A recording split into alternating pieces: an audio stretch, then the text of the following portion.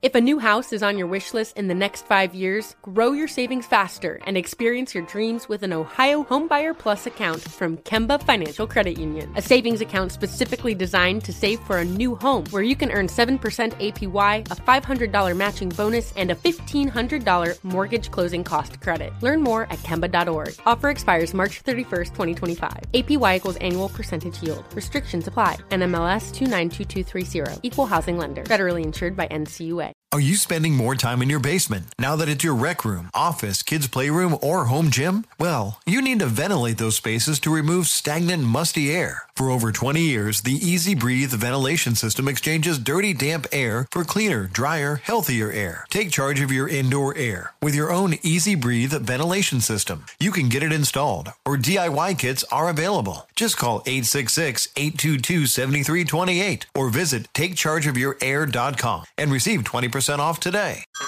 Hey everyone, it's Ted from Consumer Cellular, the guy in the orange sweater, and this is your wake-up call. If you're paying too much for wireless service, you don't have to keep having that nightmare. Consumer Cellular has the same fast, reliable coverage as the leading carriers for less. And for a limited time, new customers receive their second month free when they sign up and use promo code MONTHFREE by May 31st. So why keep spending more than you have to? Seriously, wake up and call 1-888-FREEDOM or visit consumercellular.com. Taxes, fees, and other third-party charges will apply. See website for additional details. Getting out of the military is really tough.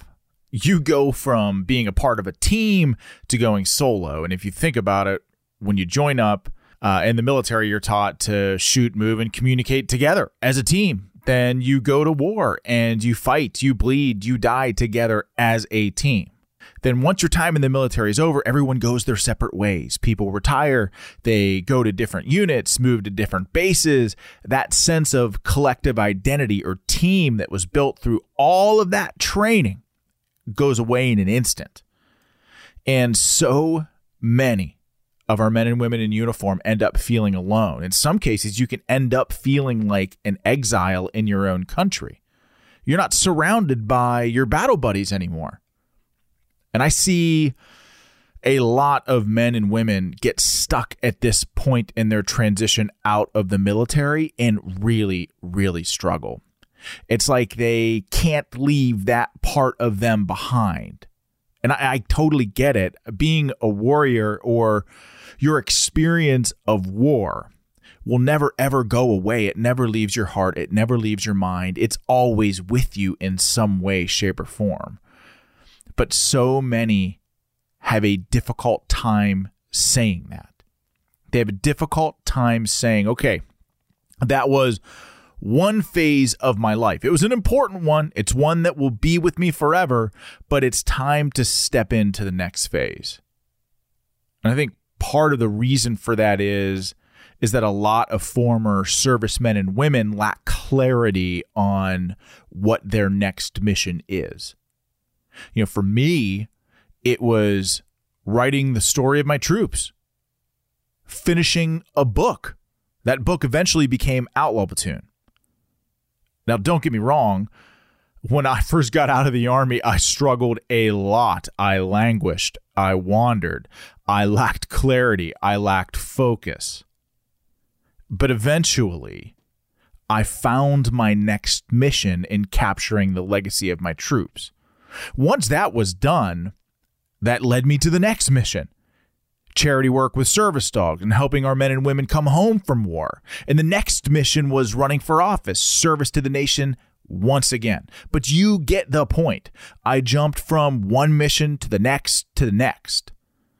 And what helped me find and identify that mission was identifying what I felt like my purpose was. And to me, it was service.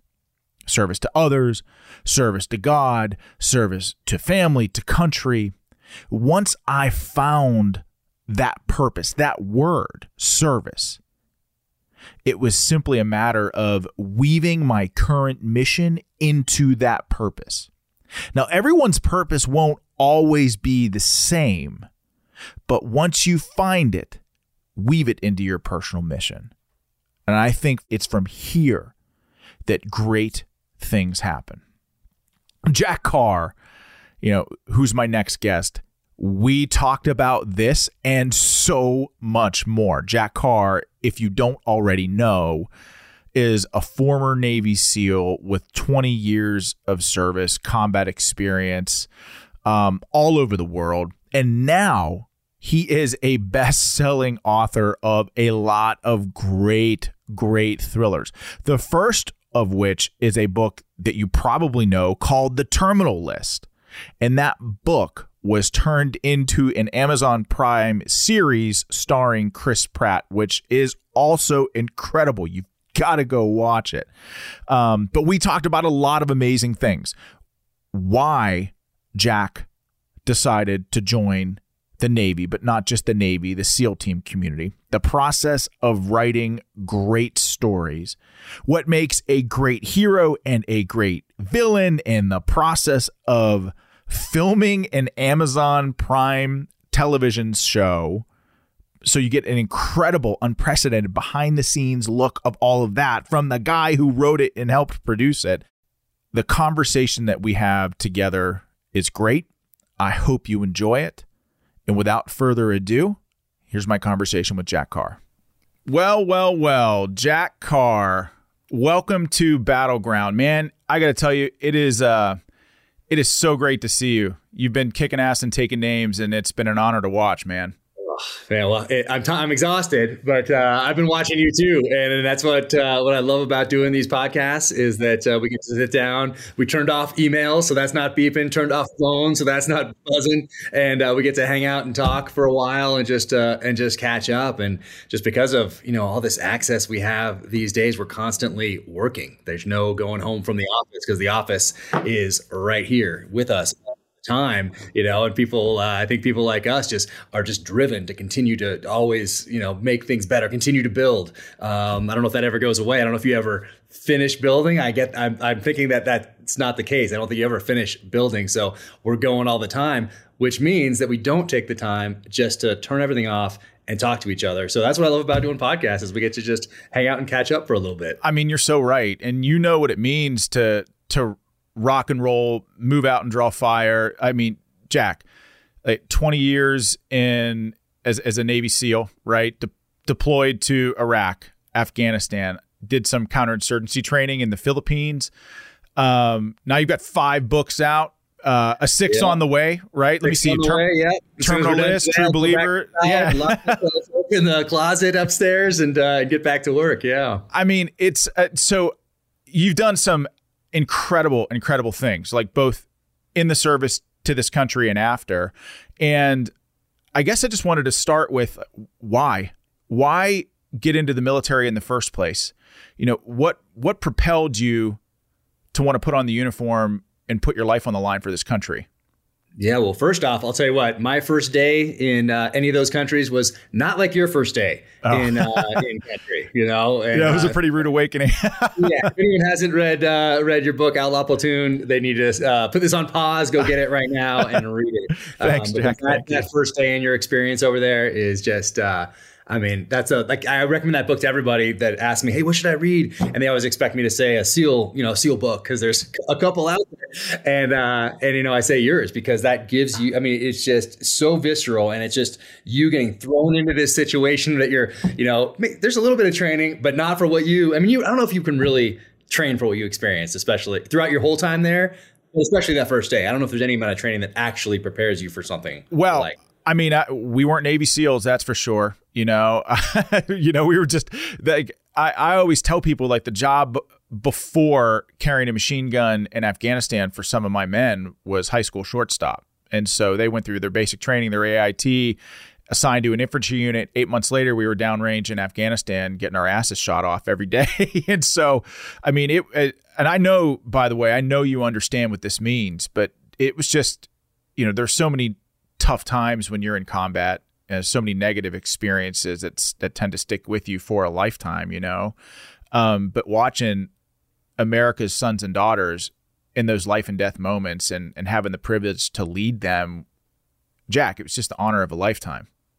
Yeah, well, you stepped up from about zero training and led these guys. I mean, it's incredible. It's an incredible story. Every American should read it because it gives you an appreciation of kind of what was sacrificed. And then you think of, oh, it wasn't just like this guy. It was from the inception of this country up until today that people have been doing things like this and sacrificing for us so we could have these freedoms, so we could have these options and opportunities that we have today. And then maybe they'll take a little more thought and put that time into studying the issues of the day so that when they go into that voting booth or before they retweet something, they just take a pause and think about what was sacrificed so that they could do those things. And then before they go on with the rest of the day, just put a little more thought into it, because we're not really making those decisions when we go into that voting booth or you're retweeting that thing or whatever you're doing. It's not for us. It's for our children and our grandchildren.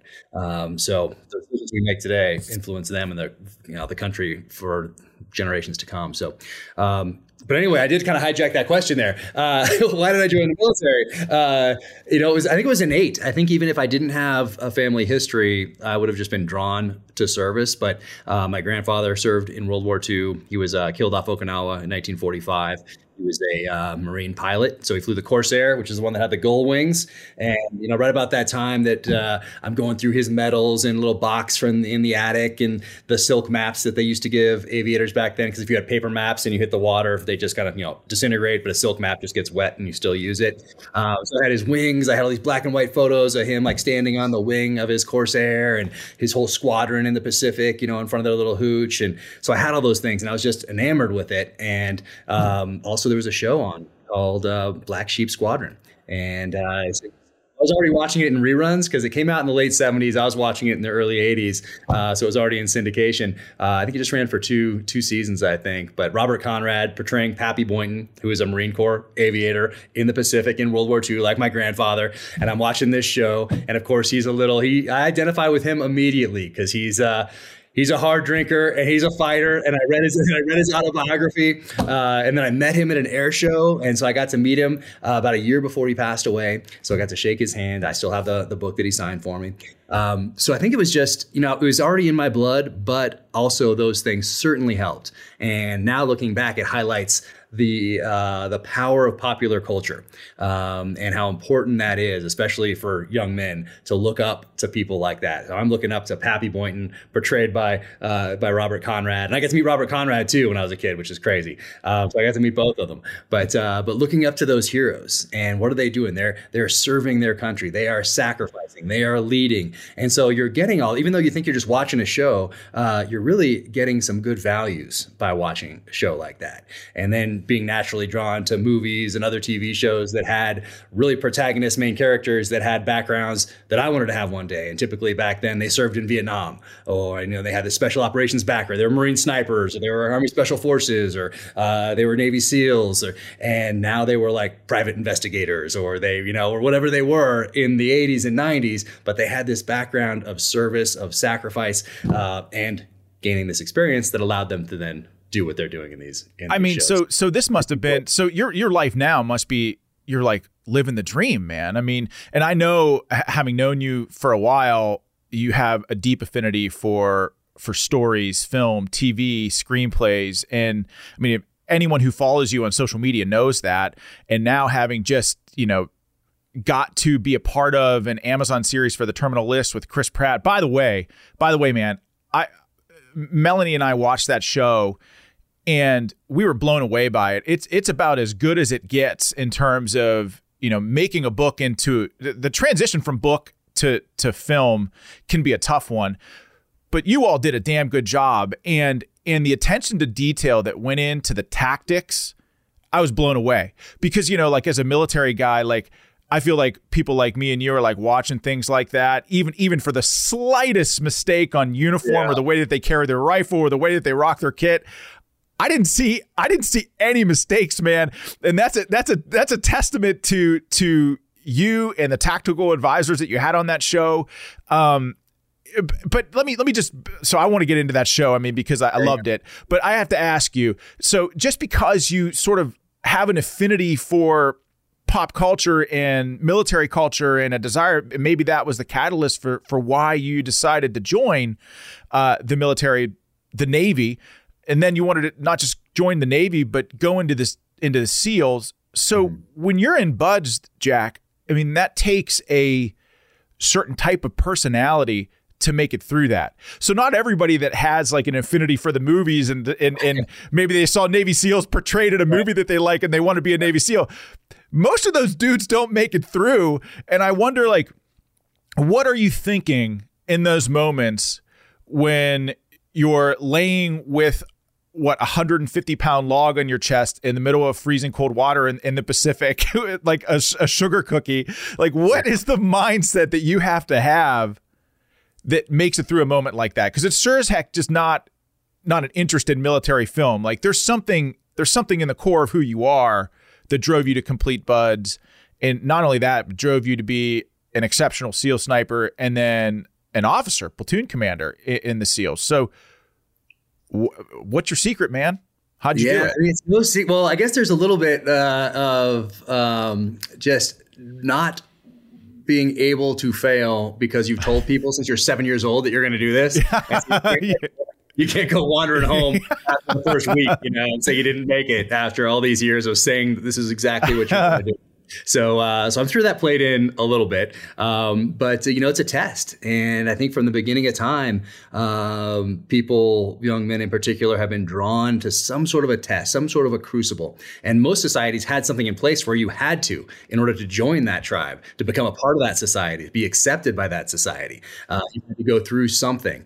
And I think that's still in us, even though it's not part of, let's say, your trajectory or your curriculum to become a citizen. It's still in there. It's still in that DNA. And so that's why so many people are drawn to Marine Corps boot camp in particular. That's a big one. Buds, Q course, whatever it is, some sort of a test. And I think that's just in the DNA because it's natural to test yourself at a certain age. And whether that's 13, 14, 15, 16, 17, 18, 19, like somewhere in there, you feel this draw. And I think most people feel it, and then a lot of people repress it because today, you can just do whatever you want. You're accepted no matter what. Well, back in the day, you weren't accepted until you did X, Y, or Z, until you proved that you could become a part of this society because you needed to add value to it. Because if you didn't, guess what? You were not going to continue on. Your tribe was not going to continue on. Bloodline was not going to continue on. You would be erased from the earth. So if you were not good at hunting, putting food on the table, and the fighting, guess what? You were not long for this earth. And that's still in us somewhere. So I think that was a lot of it. That's what drew me. Popular culture influenced it. My grandfather influenced it, who didn't make it home. So all this stuff was in me, and I was just looking, what is it? What is that test? And then I found out what SEALs were early on when I was 7. And it was just like, that's what I'm going to do. I'm going to test myself. I mean, you talk about warrior cultures and the idea that I do believe, I was just talking about this last night, actually, Jack, that warriors do have a form of collective unconscious, that is passed down from one generation to the next. And the idea that all societies have to protect themselves, and all societies, train their warriors, or warriors go to fight and bleed for their respective country. And then they come home and they're propped up into the role of elder warriors. And the role of the elder warrior is to help educate political leaders on the direction of their respective nations, but also what it means to go to war should you have to make that tough decision, And the SEALs in particular, I mean, I think the U.S. military is unique in so many ways, but the SEALs have a culture that really is kind of unbelievable. And I think about the first time that we met. Do you remember that? I do, on the bus to Chris Kyle's memorial. I know, man. I mean, yeah, we sat next to each other on the bus. I know. I'm sitting there in a suit. I'd been out of the military for a few years at that point, and you were still in your uniform. We just got sat together on the bus completely. It was completely random. And do you remember driving, down that Texas highway with the thousands upon thousands of people standing on the side of the roads and the bridges that we would go under with the big fire trucks and the cranes and the American flag hanging from them and people waving like little American flags and stuff. Yeah. I remember that moment, and I remember watching the SEAL team community rally around one of their fallen, and it struck me. And obviously it's something that stuck with me until this day, and obviously meeting you as well. I ended up meeting Chris Kyle. Like, I didn't serve with him. I knew him when we were in uniform, but his book was published by the same publishing house as Outlaw Platoon, and his book came out in January, I think, in 2012. My book came out in February or March or something like that. I can't quite remember.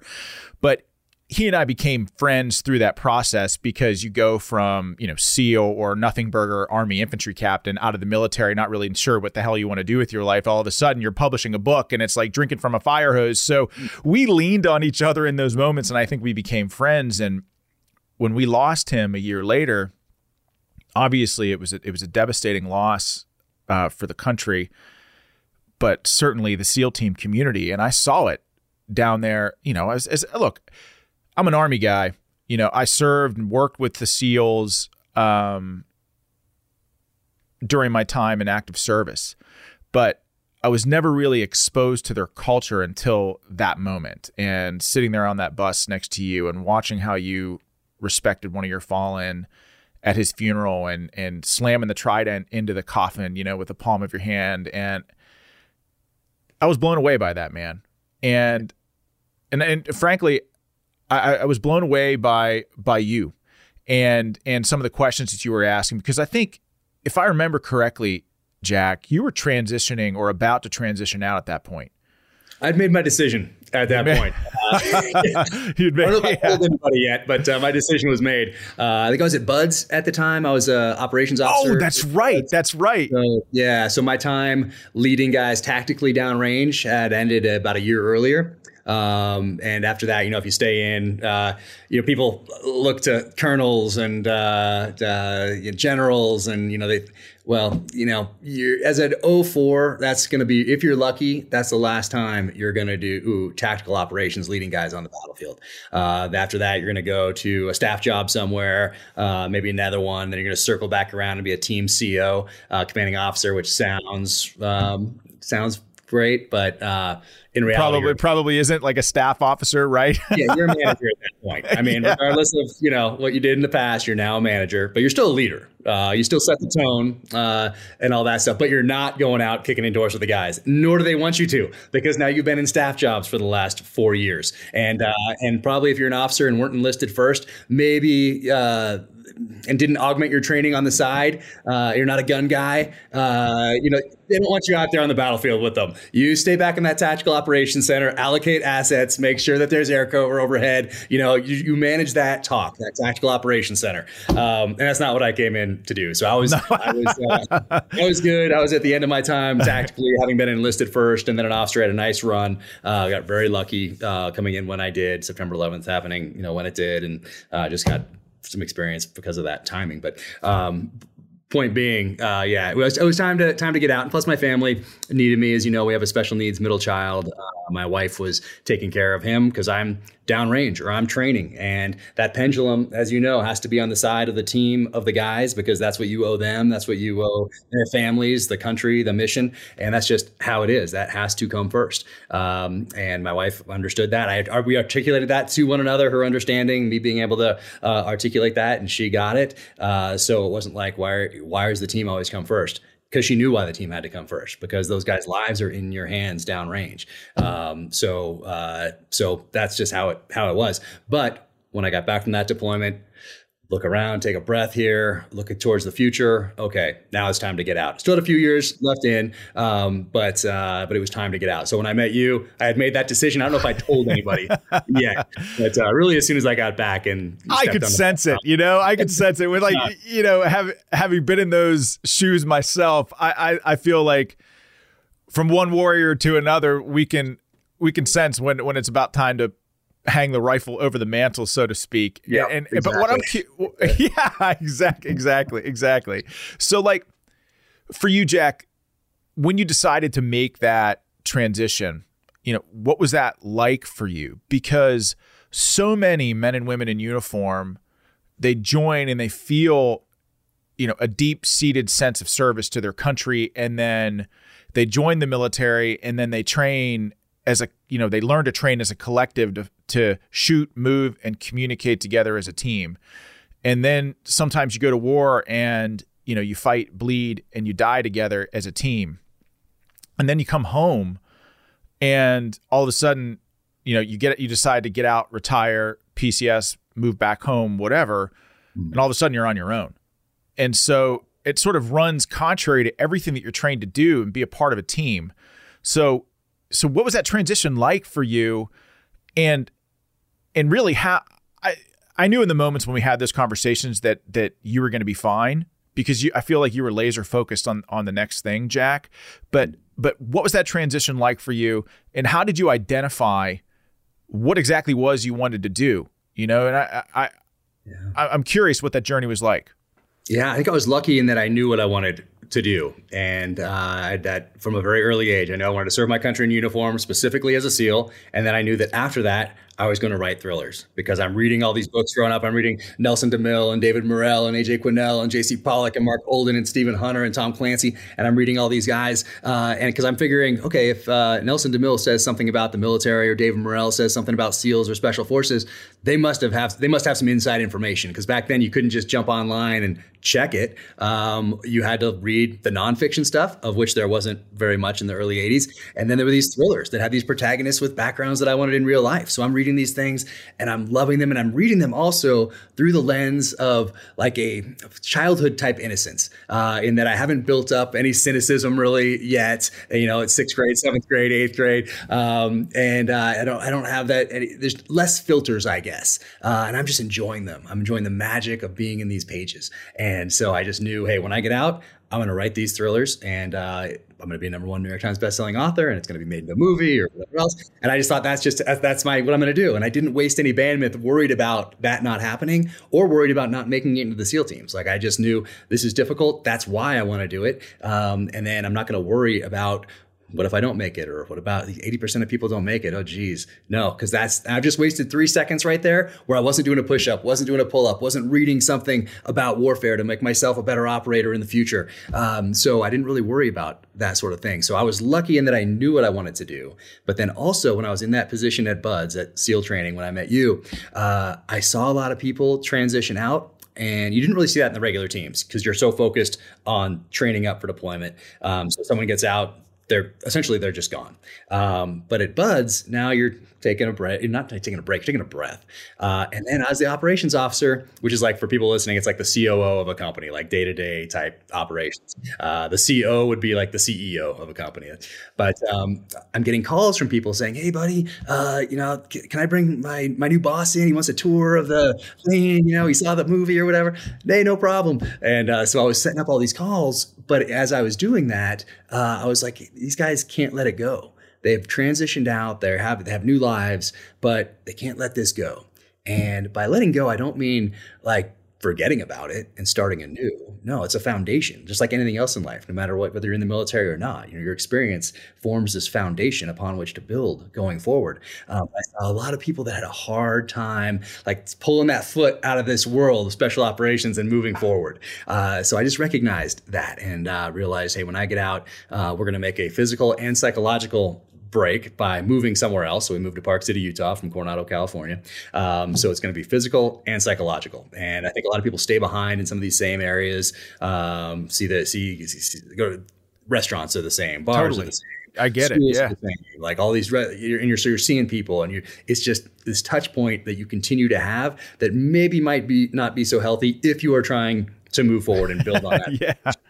So a lot of guys get out, they try to come back in, or they go contract, or they're not sure what they want to do, and they start floating around a little bit. So I was lucky in that I knew exactly what I wanted to do. And also I was naive. I didn't really realize how hard it was. I just, people tell you and they look at you when you tell them you want to be a SEAL, they give you a look like, okay, yeah, good luck. Same thing you say when you're being an author. It's like that same thing. I know.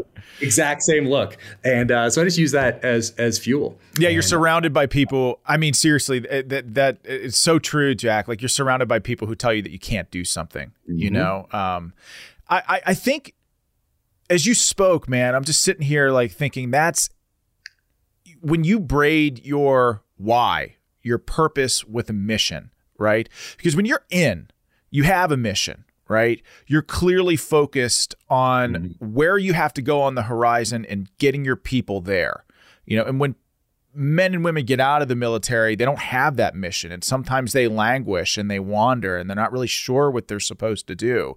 So I think but it's twofold, right? Like, it's not just about having another mission. It's about braiding that mission with your life's purpose. That really is the rocket fuel, man. And I feel like that's the sweet spot. That's the magic sauce. And I feel like you tapped into that. And I love the idea of making a psychological and a physical break. Like, you're leaving warrior culture. You're not leaving it behind entirely. It's forever going to be a part of who you are. But but you're taking that mindset and that mission and that purpose and moving somewhere else and figuring out what you want to do. And for you, it writing books, man. And so when you wrote the terminal list, like where the hell did that story come from? Because I think it's when you're a creative person, right? I mean, not all military guys are super creative people, right? It's writing a story is an art form. It's not dissimilar to like painting a painting or something like that. Yeah, no, it's exactly right. And when you craft a story, I think that like the simplest stories are the most profound and the ones that stick with us the longest. Like I read The Most Dangerous Game when I was a kid, and I remember that. Yeah. Every aspect of that story, even today. And it was just so simple, but it was beautiful in that as well. And the terminal list has that type of a feel to me. Thank you. Yeah, it's that Most Dangerous Game informed my third novel, Savage Son, which was actually the one I wanted to write first. But I knew the characters weren't developed enough to start with that one. So I knew I had to come out with the terminal list first. But when you're talking about mission and purpose, I think there's things that I recognized while I was at Buds by seeing people transition, knowing exactly what I wanted to do. But I think it's about mission and passion. So my mission is to take care of my family and ensure that our special needs middle child has a lifetime of full-time care. That's my mission. My passion is writing. So putting those together gave me a purpose going forward. So that's how I thought of it while I was still sitting there at my desk. And in the SEAL teams, I was like, I kind of felt like, remember in Spy Game with Brad Pitt when Robert Redford's trying to recruit him, so he puts him in the acting position. He's just like hating it. So that's what I felt like. I was sitting there at the desk and I'm like, oh gosh. I'm like, I should probably stick it out for like a couple more years here. I'm close to 20 and use this time. And then I got to drop my papers. And for those who have been in the military, when you drop your papers, you kind of go into another pile. Like, oh geez, okay, this guy's getting out. Okay, so now he's not on this track anymore. Now you go in this pile where your job becomes to get out of this gigantic bureaucracy. So get read out of secret programs, go to dental, go to medical, go to your little transition of whatever whatever you have to like get signed off and checked off. But because it's the military, you go to these places first and stand in a long line to make your appointment, to then come back and actually get the class, go to dental, go to medical, and then come back for whatever follow-ups. So it seems like it would take like 3 days. It's kind of like jump school. It's 3 days crammed into 3 weeks is jump school. But same thing with getting out is kind of how I felt. So I had some time to work on what I wanted to do, and I knew exactly what that was. And so I started by writing out like 7, 8, 9, 10 different one-page executive summaries of different themes and different storylines. And I really want to start with Savage Son because of The Most Dangerous Game. Really, it's Most Dangerous Game. It's First Blood. It's Rogue Male. I love that. I love all those are all so good. Right there. Those all informed that third story of Savage Son. So I wanted to start there, but I knew I couldn't jump in right there. So I started writing the terminal list. And so I just knew exactly what it was. But what really helped me is that from such an early age, I knew what I wanted to do. So I had built that foundation on that creative side by reading all those masters. And back then I was just reading them for fun. I was just this magic from these pages. I love these stories, knew that I was going to do that, but I was really giving myself an early education in the art of storytelling, without going back today, reading one of these classics from 1983. But now I have all these barriers in place, and I have all this cynicism built up, and I have this life experience. Yeah, you've lived a little bit. Yeah. I hadn't lived yet. I was just like, oh, this is amazing as I'm going through these books. So I think that really helped in making that transition because I had that education, and it wasn't an education of sitting in a class. It was an education from the fans' perspective. And now here I am now applying both the nonfiction that I've read my whole life, studying warfare, the experience in Iraq and Afghanistan, so I can bring those emotions and feelings. I don't have to go find a sniper from Ramadi in, let's say, 2005, 2006, sit down with them and then ask them, hey, what was it like to be in a hide site and pull the trigger or whatever? Like, okay. And then I write down those notes of those answers. And then maybe I filter those through other interviews that I've done, books that I've read, movies that I've seen, and then apply it to a fictional narrative. No, it's all coming from my heart and soul directly onto the page, what that felt like, or what it felt like to get ambushed in Baghdad. And then I can take that and apply it to an ambush that my character is in Los Angeles, California. And even though it's totally made up, the feelings and emotions are real. And it's also very therapeutic to do that, both on a personal level. And then also when you're dealing with bureaucracies, when you're looking up at these senior level officials, leaders in quotes, elected representatives, military officials, whatever it might be, who really didn't understand the nature of the conflict in which we were engaged. And they had 20 years to figure it out. We had examples from the Soviet experience from 79 to 89 in Afghanistan in particular. We didn't even have to go back to the 3 British incursions in the 1800s, early 1900s, or to Genghis Khan or to Alexander the Great. We had more recent experience, and then we had our own. And then we neglected to take those lessons and apply them going forward as wisdom. We kept reliving the same year. We kept changing our focus. Now it's a war on opium. Now it's this. Now it's that. And we spent 20 years there. And that's a tough thing to deal with, especially when we've lost friends down there. I mean, Jack, so now I get to weave that into the novels, and once again, very therapeutic. Well, the Afghan war and the withdrawal from Afghanistan is in the news today, and I have to tell you, every time I see it, it just pisses me off, man. And the idea that over a year later, after the disastrous extraction, if you even want to call it that, from Afghanistan, a year later, there are still Americans trapped there. And this is why, like, when we talk about the role of the elder warrior and the idea that people who have seen the fight up close and personal come home and educate our policymakers on what it means to go to war and what that sacrifice will look like on the opposite end. Because the reality is like when the war is over to them, the war is just beginning for people like us and so many of the tens of thousands of Americans, sons and daughters, who fought in those conflicts. And that's why, to me, if our policymakers, and this isn't political, Democrat or Republican, like if we're sending America's sons and daughters into the fight, well, we have a moral obligation as a country to win with a clear-cut mission and end state. And that clearly did not happen in Afghanistan. And I remember you and I actually, when I was in the thick of the Senate run back in 2021, you and I actually texted about the Afghan withdrawal and what was going on there and how disastrous it was, because the crazy predicament that guys like you and I found ourselves in, not just me and you, guys like Jay Redmond and Tim Kennedy and Nick Palmisano, they found themselves over in Afghanistan, boots on the ground, a week after the suicide bomber attack in Afghanistan, trying to evac our allies. And I remember thinking to myself, well, how the hell does that fall to private citizens? Like, if that's not an indictment on big government, I don't know what is. I don't know what is.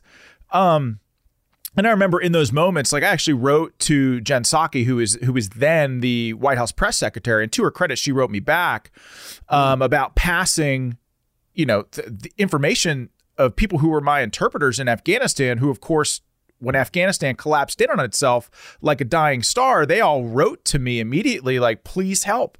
And I just, you ask yourself, Jack, I know I have, like, what the hell was it all for? If it was just going to collapse on itself like that, do you find yourself asking those questions? Oh, I certainly do. And it's a tough one to answer. And I think I try to do that in the pages of these novels, even though they're fiction. It allows me a chance to explore some of those questions. And then you can do something about it. That's the great thing about fiction, about commercial fiction, about movies, because things you can't really impact in real life. Well, guess what? You can have resolution in the pages of a thriller, or by sitting down and watching a TV show, or in a movie. And so you get this sense of satisfaction from being able to see something come full circle and having the good guy win. And that doesn't necessarily happen in real life. But I do think about it because of just because of that sacrifice, 20 years of sacrifice. And this is how it ends up. You had 20 years to prepare for this moment. And that's why the American citizen who has no touch point with the military, never read a book on strategy or tactics or geopolitics, could look at what happened and say, because they have common sense, and say, wait, what are we doing here? Why did we give up this place called Bagram that seems like we had some standoff distance maybe? We owned the terrain. We had an airfield. And then exactly in this place in Kabul where you have these mass crowds that are, you don't need to know anything about tactics, anything about geopolitics, nothing about the military. And you can look at it and apply common sense. Exactly. And, that's one of the things that George Marshall did in the run-up to World War II, during World War II. He had a list of criteria for leaders, and one of those things was having common sense. Karl von Clausewitz, same thing. He said the most important attribute of a battlefield leader was to have common sense. And that's why you could look at this, apply common sense to the withdrawal, to the whole 20 years, but let's just talk specifically about the withdrawal. And that's why people were so upset about this. And America's sons and daughters, once again, pay the price by being put there by people who didn't understand the nature of the conflict in which we were engaged, stand up to bad decisions. I don't know. It's just so hard to even contemplate. It makes me so angry. I know. I could tell, man. And like, this is why you talk about like the war starting for men and women when they come home, when the conflict is over. You've been in those shoes. You know what that's like. And we talked about the importance of culture, right? And its impact on our society. What I appreciate about, not just your books, but also the Terminal List Amazon show was that it portrays our servicemen and women in a strong, positive light. There's this perception in American culture of when warriors come home, like we're all broken. And you even see that reflected in our statues, like of warriors who are like looking forlorn up at the sky, like we're somehow lost. We're not. We still have a mission to protect this country when we come home. And what I like about the Terminal List is how it shapes our culture. And not just that, how it shows post-traumatic stress and what soldiers grapple with, and how it's not a debilitating disorder. You could have post-traumatic stress from a car accident. Yeah. But it shows I think in a positive way that our warriors are strong and will always be strong, that there is a distinction between those who are boots on the ground doing the fighting and the bureaucracy that sends them to war. And I just like that it shows some of the struggles that our men and women have when they come home, because it's so important. Most of this country, Jack, like, as you said, like, who maybe don't have a touch point with the military, they don't know what it's like to put that uniform on and defend freedom. And that's not an indictment. I think that's a strength of our country. The fact that most Americans are only concerned, they have freedom. They can live their life the way that they want. I mean, it's sort of like the double-edged sword of freedom is that, Americans enjoy their freedom, and with every passing generation, maybe get further and further away from the warriors who protect it, right?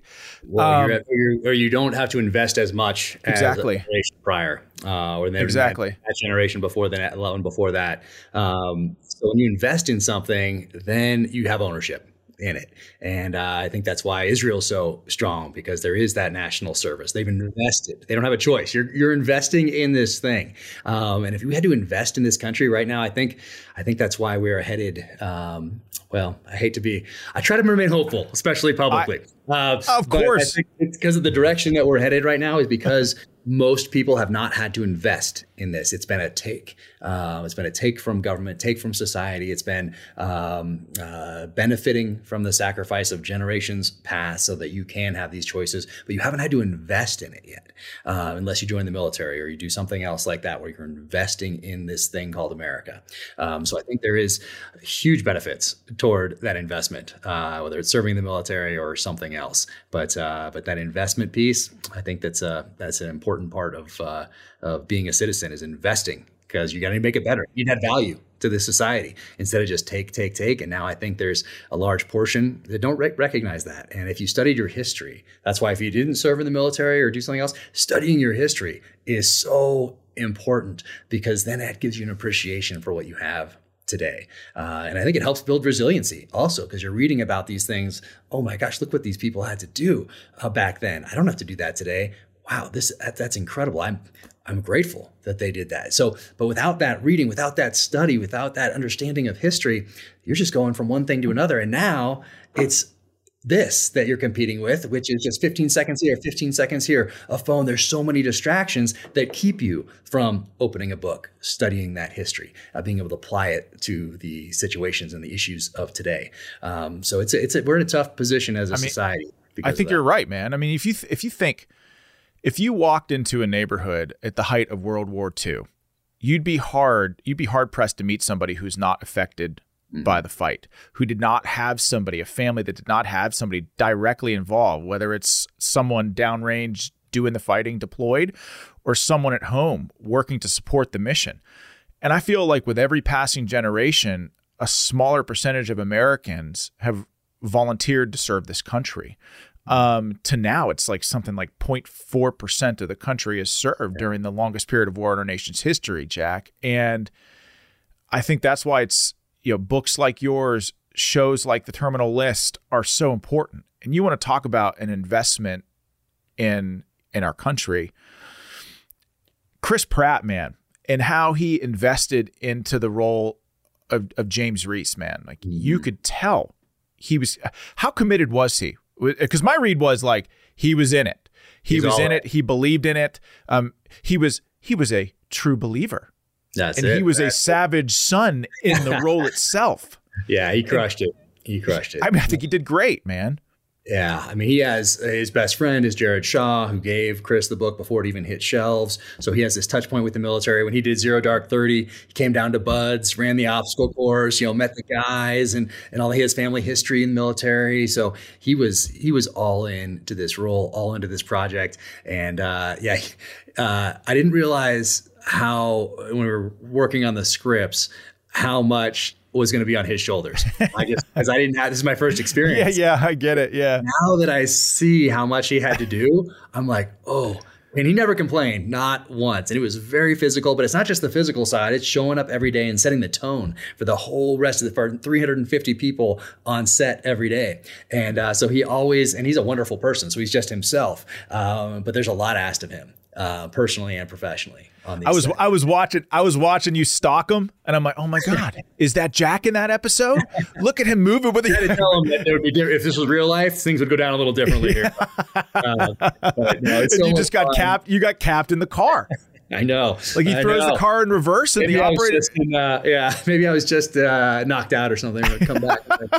You got a rep to keep here, man. I know.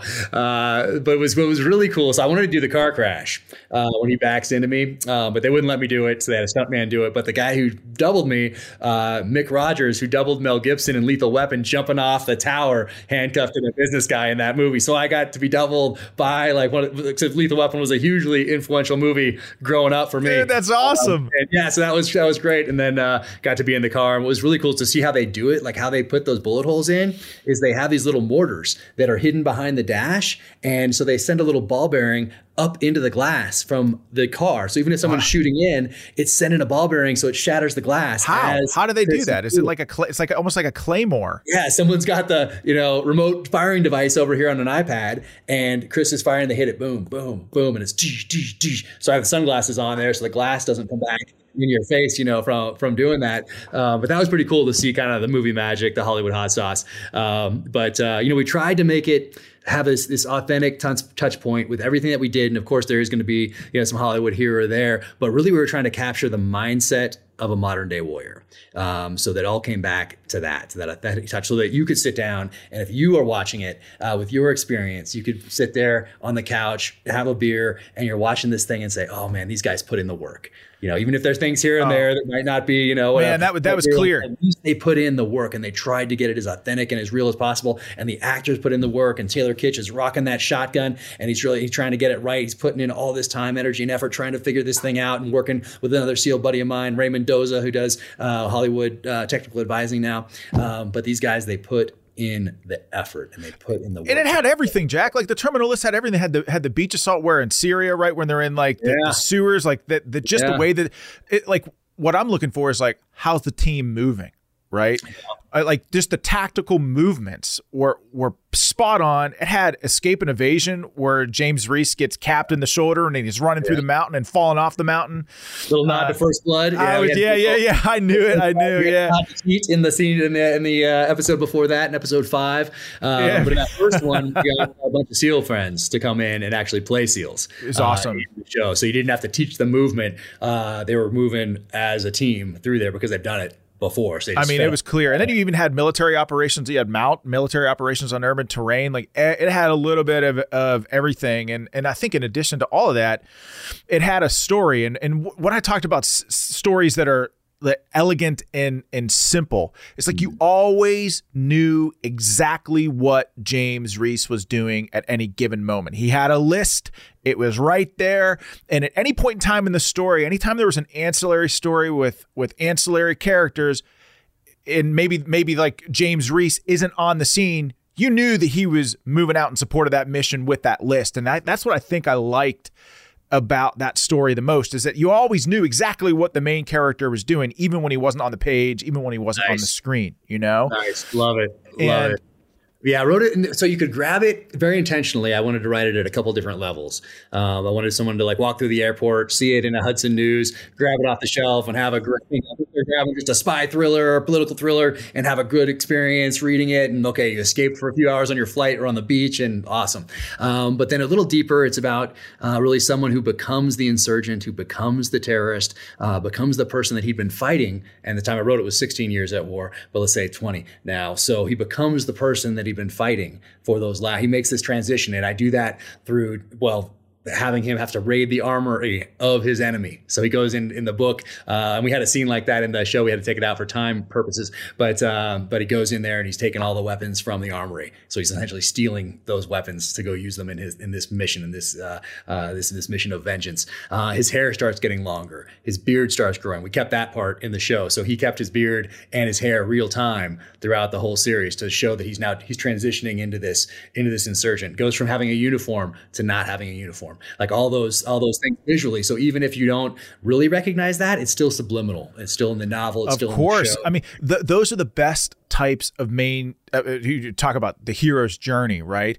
And to me, those are the heroes that could also be the villain at any given time if maybe he was 1 degree more to the. You know what I mean? And the same thing with villains. Like villains that where you understand what the villain is doing and the mission of the antagonist, right? Yeah. And in the back of your mind, maybe you even find yourself agreeing with that mission, but maybe disagreeing with his methods. Those are the best. So much more fun that way. Yes, totally. People a little bit of confusion almost, for a little bit, make them question a couple of things here and there. But even that, and then the third level really that I wanted that maybe people will recognize, maybe not, is that this is someone who's bringing the wars from Iraq and Afghanistan back to the front doors of people who have been sending young men and women to their deaths for 20 years. So there's 3 different levels that I was thinking as I wrote that, and I wanted to have those in there, whether people recognize it or not, and some people that will definitely recognize those 3 different levels. I mean, I love that you drew the distinction between the warfighter and the suits that are sending people to war. That's so important. And some of those suits wear uniforms. Exactly. No doubt about it. And I mean, people don't realize GI, government issue, the military was not too excited to help out with this production. We're not getting any help with it. That's for sure. Well, you didn't need it, man. It was locked on target. I thought it was great. And so, okay, so I want to respect your time, but I tell me how. I know that being a father and being a husband is so unbelievably important to you. And I think that's part of the reason why you served this country for so long because you want to make sure that, and I don't want to put words in your mouth, but you want to protect them and make sure that they inherit a country that's free. Jack, I know that about you. Now you're out and you're living the dream. How has this sort of new mission, new purpose, new career path, how's your family handling all that, man? And like you said, I know you have a special needs kid and everything that you do is in support of taking care of that little guy, you know? And so how has your family reacted to all this? Yeah, well, first off, the kids are completely unimpressed by anything. I know. You know how it goes, right? I do know how that goes. Exactly. Totally how that goes. So it's exactly the same position you're in as far as that stuff goes. They were impressed for a little bit, like when Chris Pratt does a FaceTime with them or records a video and then sends it to me and I can show them like for a happy birthday. They're like, whoa, that's Star-Lord. Exactly. For like 3 seconds maybe, and then it's back to, okay, just being dad and being really unimpressive. Especially with a 17-year-old in the house now. So it's 17, 14, and 12 are the ages now. First off, everybody's completely unimpressed by any of this. I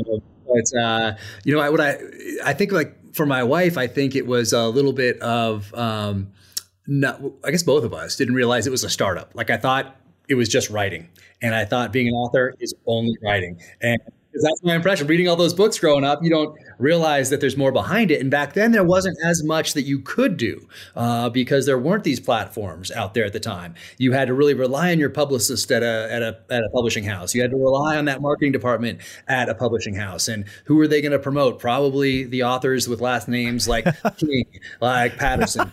Because guess what? They're like the Avengers. They pay for everyone else. Luckily, my book paid, was profitable right out of the gate, which is unusual for a first novel in particular. But now you have more options out there if you want to build it as a business. And so that's what I did. So I embraced that. I didn't really realize until maybe a month or two, I think, before the book came out. It came out in March of 2018. I did my first Instagram post on, I think it was December 24th or 25th of 2017. But as I crept up on that, I realized that, hey, this is now a business. It's a startup. In particular, it's like having a computer company in 1978 in your garage. So the product has to be the best that it can possibly be, and that's the book. So all your heart and soul goes in that. The product has to be the best they can possibly be. But guess what? Now what? If you want to continue to do what you love, well, people have to know that this thing exists and they have to purchase it. So now what? So you adapt. And just like on the battlefield. And on the battlefield, typically, you're looking for gaps in the enemy's defenses to capitalize on momentum. You're looking to adapt because the enemy's doing that to you. Well, same thing in business. And I say I'm a terrible businessman, but I'm a good entrepreneur. And I think there's a distinction between those two things. So being an entrepreneur means that you are going to take advantage of all these different opportunities out there to grow essentially a business, a brand, a readership, an audience. And what did that mean? Okay, that meant podcasts. That meant being on them and creating one on my own. That meant engaging on social media. And what I love about that is I get to thank people. Because if you're a Grisham in, let's say, 1993, or you're a Stephen King in 1988, when do you get to say thank you to people? Well, thank you letters, thousands of handwritten thank you letters, exactly. And you can say at the end of the interview real quick, oh, thank you to everybody, really appreciate it. Or you do a book signing, and I think for those guys, the book signings got too big, but for a while they could shake hands and say thank you to individual people, but that was it. A week-long book tour, a 2-week-long book tour, that's it. Well, guess what? Now I get to thank people that engage with me on social media, that say that, hey, I just got this book for my mom, or for my cousin who's going in the Marine Corps tomorrow, or whatever else, and I can say, hey, thank you so much, best to them. And so I love that I get to engage like that. But that's something that an author didn't have to do in the 80s and 90s because you didn't have to. So that takes away. So that's a long way of saying that what we thought was just going to be writing and sending a book to New York every year is very quickly we realized that we're building a business at the same time. And that takes an investment of essentially what you did in the SEAL teams and putting your heart and soul into this thing. No doubt, man. And like, it's taken a lot more well, look, us as a family than we initially. I 100% guarantee you that the next Jack Carr, there are aspiring authors that are going to watch this podcast and watch everything that you do. And it's a good lesson for them, right? Like, writing just ain't about writing anymore. Like, it's about building a brand and a movement behind the things that you write as an author. It's about, like, when people buy a James Reese book, they're buying more than just the story. They're buying into a mindset. And if you're a young author and you want to write a book, there's really no better model to watching how you've built out this business and all the pillars of that brand with James Reese and all these books that you have. But it ain't just about writing, you know? Yep. And the other side of that, though, is that I wouldn't worry about all that other stuff until you have the best product you can possibly make, until that book is as good as you can possibly make it. I wouldn't waste any bandwidth worried about a website or worried about a social media presence or worried about an agent or worried about a publisher. No, put all of that you just were thinking about, those things, into the book and making it the best. And it doesn't have to be a book, any product, whatever you're doing as an entrepreneur out there. Put all of that into making the best product you possibly can, because it has to be the absolute best that it can be. Then once you have that thing, now start worrying about those other things. How do I get an agent? How do I get a publisher? Okay, now I got to do this, now that. But you have to have that book first, especially in the fiction side of the house, for sure. So you have to have that product. So now that it is more than just the writing, but initially I think it has to be all about the book. It has to remain about the book. And that's why there's no free time. That's why it's not like you just write up here and then maybe you do an interview and then you sit back, and no, you're always building. And maybe at some point, I don't know if you ever take the foot off the gas or not. I don't even know, or shift back to writing. Because guys that came up in the 80s, 90s, like John Grisham and Kate, like, they don't have to do any of the other stuff because they're already established. They can just write, and that's wonderful. But today's a little different. And what was great about coming into the publishing world when we did, is that there's an authenticity touch point that wasn't necessary in the 70s, 80s, and 90s, because you couldn't check on anything. You couldn't follow somebody. You couldn't, it wasn't as necessary, I should say. Today it is. That authentic touch point is of vital importance. And being your true self. And I couldn't even not be me. That would be exhausting. I'm exhausted as it is. I can't even imagine like trying not to be me, like on a social media or something like that. That is just not possible. But it's about sharing that journey, but not just sharing the journey to say, look what I've done. It's sharing that journey to show that, hey, you can do this too. There's lessons in here, maybe. There's good ones, there's bad ones, there's successes, there's failures. But it's aspirational and it's inspirational at the same time. It's not just a place where you can say, time to buy my book. No, you're sharing the journey so that you can inspire that next generation, pass on these lessons, have a touch point to say thank you, have this sense of gratitude, which I wake up with every single day, because without readers and listeners now on the audio side of the house, then I wouldn't be able to do what I love, which is write. So I'm just wake up every morning just full of gratitude that I can work the way that I do, that I can invest so much into what I'm doing. And that's all because of the readership, because of the listenership, and now because of people that are watching the show on Prime Video. Well, okay, so I got two questions for you before I let you go. So Only the Dead, next book, right? When's it coming out? So spring, we don't have an exact date yet, but spring of 2023. So it's getting close to being done. Yeah, that's exciting. I know you're in the thick of writing it, and I know that your readers are excited for it. And so if you're watching this podcast or this show or listening to it, go out and grab the Terminal List and dive into James Reese, man, because it is a wild freaking ride, and you will not be disappointed. Okay, second question. They're going to be a season 2. We shall see. That's the answer to that. Hopefully we'll have some news soon, but no matter how close you get to anything in Hollywood, and it can always come just crashing down. So I know it's so hard to get the ball across the goal line appropriately,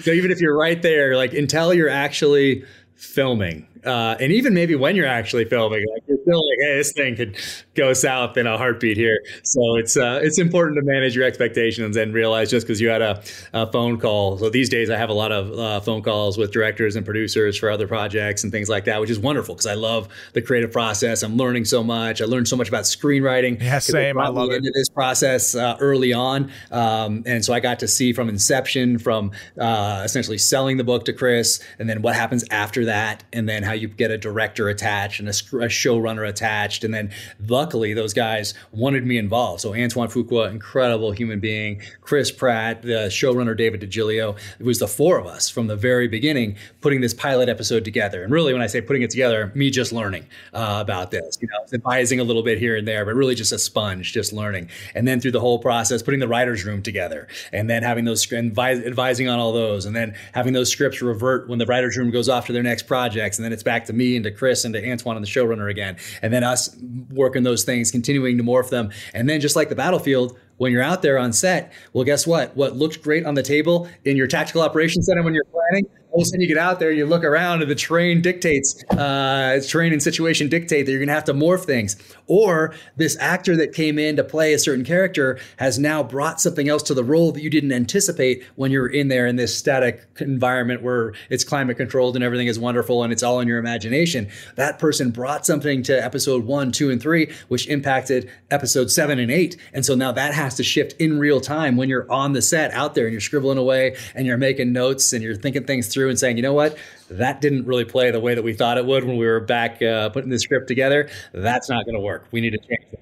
So it's very much like the battlefield. Of course, the consequences of making a mistake are a lot less dire, obviously, but it's the same in that you're adapting. You're constantly adapting. You're constantly evolving. You're constantly maneuvering. And that's fun. You're constantly solving problems because really, when you're on the battlefield, as you know, you're a problem solver. You're an aggressive problem solver. Same thing on set. Same thing in the pages of the novels. As I'm typing away, I'm aggressively solving problems on that page. The same way we would on a battlefield, though. Once again, obviously not as dire. No consequences really. If you mess it up, it's just you get more bad reviews or something. So that's just how it goes. But yeah, so that point being, that process was so much fun to be involved with. I had such a great crew, and I had so many people that came up to me on set who didn't have to, that would say, hey, I've been involved in hundreds of Hollywood productions. None of them have felt like this. And that's really due to Chris and Antoine at the top and the tone that they set for everyone out there. And so they inspired everybody from the person working in makeup to the stunt coordinator, no matter who it was, they inspired everybody on that set because they came in with this attitude every day that made people want to be there and give their best work. Not like, oh, geez, I got to go work with this crazy director again. Or, oh, geez, this star is a nut. I cannot believe he only needs green M&Ms in the room. Yeah, Duh. exactly. So it was the opposite of that. And so many people came up to tell me that. And then so many people also came up to say, and this is really cool, hey, my daughter is going to boot camp tomorrow, or my son's going on his first deployment. And so I always had a big box of books that I took with me to this thing called Video Village, which is the producer area where you have your headset and your screen and you're watching everything. And so I always brought a huge box of books with me, and I had other ones in my truck, and I just signed books and just hand them out to people just as thank yous. It was the least that I could do. So it was a great, wonderful experience. But point being, that was another long way of saying there's other calls coming in now for all these other projects, but I manage my expectations accordingly, and I'm just enjoying it for what it is and constantly learning. Well, that's good, man. You're living the dream, and I'll tell you, well, first of all, it is kind of amazing just how much goes into making an extraordinary film. Like as someone who have an affinity for books and film and all that stuff, as I mentioned, but you go in and you watch it and you're like, that's an amazing movie. Like Top Gun Maverick, loved that movie. Mm-hmm. But so much goes into it. And you just talked about it, from the screenplay to the writer's room, to the filming, to the production, to the music, right? And making sure editing afterward, you can ruin it in editing. I know. Now I am so much more forgiving. I'm always forgiving. Like I'm always, when I'm watching a show and I see something, unless it's so atrocious that I just can't ignore it, then I get fixated on it. But I try, at least I give it my best effort to sit down and appreciate it for what it is, and gloss over, fingers on the trigger, covering your butt, whatever it might be. But now I see how easy it is, even with the best in the business there every single day. I see how easy it is to make a mistake, and because there's so many people doing different things. And even when you see like a still photo from set, and it's like someone, they're pointing a gun at their leg and it's some star, and they're like, oh geez, look at this. And it's like, well, that was that was a still, and it wasn't from the show, but it made it out there in the promotional stuff or whatever it is. And it's someone that didn't know, and it's the angle, and they didn't know just to get rid of that one because it looked like this. But it was, anyway, like the scope covers are on. Well, it was just like they were on because they were just before the scene. But that makes it as a still because it's a different group that's putting together the promotional stuff. So it's like so much that can go wrong. Oh my God. At every different stage of this. So now I'm like, anytime I see anything, I appreciate the work that went into it, even more so than I did before. And I'm even more forgiving because I see how easy it is for something to slip through. So that was definitely a major takeaway from being on set. Well, I am not going to lie to you, man. You are not an overtly political guy, and I'm not going to put you in that position. I am, and thank goodness. By the way, oh yeah, I guess so. I mean, I have such thin skin. People think of SEALs, it's thick skin and all this. I get a bad review, or I get somebody that's intentionally writing something horribly, a personal attack in a review, or whatever, and they didn't read the book, and that's just how it goes these days. That's the flip side. That's the double edge. Yeah. I mean, page is that also everybody 24/7 can shoot an arrow at you, as you know. And I can't imagine in politics, because let's say back like when we grew up, at the end of the day, a politician could leave the office or leave an event, go back to the hotel, go back to home, to family, and be done till the next day, until they picked up the paper the next day, maybe. Well, now that doesn't exist. Just like bullying in school continues past the time when the person leaves because they're still connected on social channels. Same thing for politicians. All day, every day, even when you're asleep, people are throwing spears, people are telling lies, people are putting things together that have an agenda, that want to just paint things in a way that is just awful. And I can't imagine being in that position. And you stepped into that ring. And I have so much respect for you for stepping in to that arena and continuing the fight where it's so important.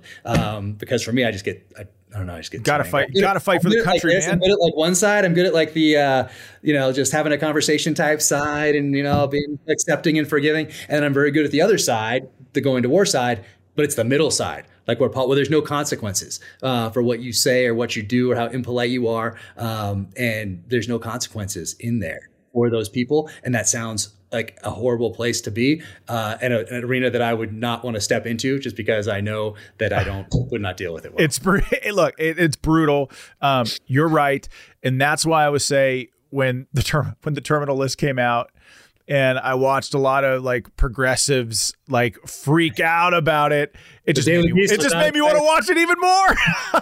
Yeah, I think the bad reviews, just like the bad reviews on Amazon for my novels, help sell the book, because someone reads that review and is like, too violent or too much gear. And someone's like, oh, I love gear. I love the weapon stuff. I'm going to get that book. So the bad reviews actually help sell the book. And same thing, I think, with the show. You have the Daily Beast out there. I forget what the headline was, but it was pretty like cis white male revenge porn, the terminal list. And I'm like, I'm watching that. I'm watching that. So it's something like that. And, obviously they have an agenda and they don't like the star of the show, or they, looked at my Instagram and saw that I had a everyday carry thing on there. Yeah, exactly. And so they don't, so instantly, whatever it is, they hate it already. They already hate the books. They hate the show. Doesn't matter. And that's just how it goes today. But yeah, that was fun to actually use those in a positive way to help promote the show. Why not? I love it. I mean, it made me want to watch it even more, and I know I'm not the only one. So, but Jack, thank you for your time. Thanks for coming on Battleground. It means a lot to me. And if you're watching, go buy Jack's books. Go watch The Terminal List. Go follow him on Twitter and Instagram and Facebook. Jack's built an incredible brand around James Reese and the books that he's writing. He's an avid outdoorsman, and it's just awesome to watch your journey, man. Thank you for the time, man, and God bless you. Oh, thank you so much. But first, go out and get Outlaw Platoon. Read that one first. That's the real deal. And hopefully I'll see you again soon. But thank you so much for all your support from the very beginning. And thank you for your friendship. Sincerely appreciate that. And thank you for continuing to fight, even out of uniform. It's without people like you doing that, this country would be heading south in a faster than we already are. So, so thanks for jumping in the fight. Yeah, you got it, man. And we'll see you soon. Take care. All right, later. Okay, everybody, that is a wrap. I hope that you enjoyed my conversation with the great Jack CARR. And as always, if you like what you hear, be sure to subscribe to my YouTube channel or wherever you listen to podcasts. Battleground is a show for you. It's a show that cuts through all of the BS. We have meaningful conversations with exceptional people. This show is beholden to no one. No one tells us what to say or how to say it. This show is dedicated to helping to save our exceptional nation. So if you like what you heard, again, subscribe. Follow me on Twitter, Sean Parnell USA, on Facebook, on Instagram. Send me your comments. You know I read them. I respond. If you're listening to the podcast, share screenshots of it and tell others to listen and to subscribe. Leave reviews because that is really important as well. And also, I just learned that, like the YouTube videos as well, that's like a thing with their algorithm. Not really sure how YouTube works. We're still trying to figure it out, but like the videos as well, because that helps bring those videos to the top of the feed. And as always, I am truly, truly grateful for your support. Thank you so much for listening. God bless you all, and God bless this exceptional nation that we live in. Take care.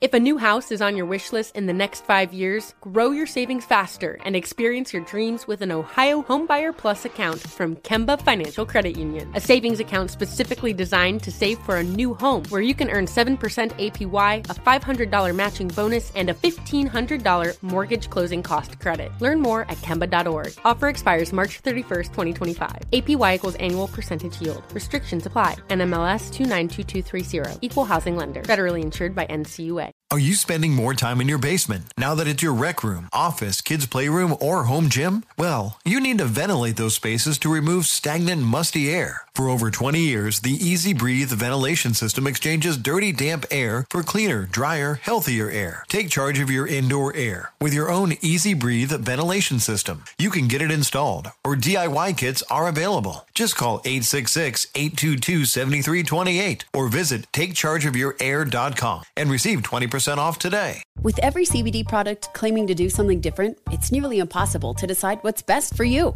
Lazarus Naturals pioneered the farm-to-front-door model of transparency, where they handle each step of the production process to ensure quality, potency, and consistency. Scannable labels allow you to see the test results of your hemp batch, so you can be confident in the safety and quality. Visit LazarusNaturals.com today. Lazarus Naturals, committed to improving your life as well as the world around you. Not available in Idaho, Iowa, or South Dakota.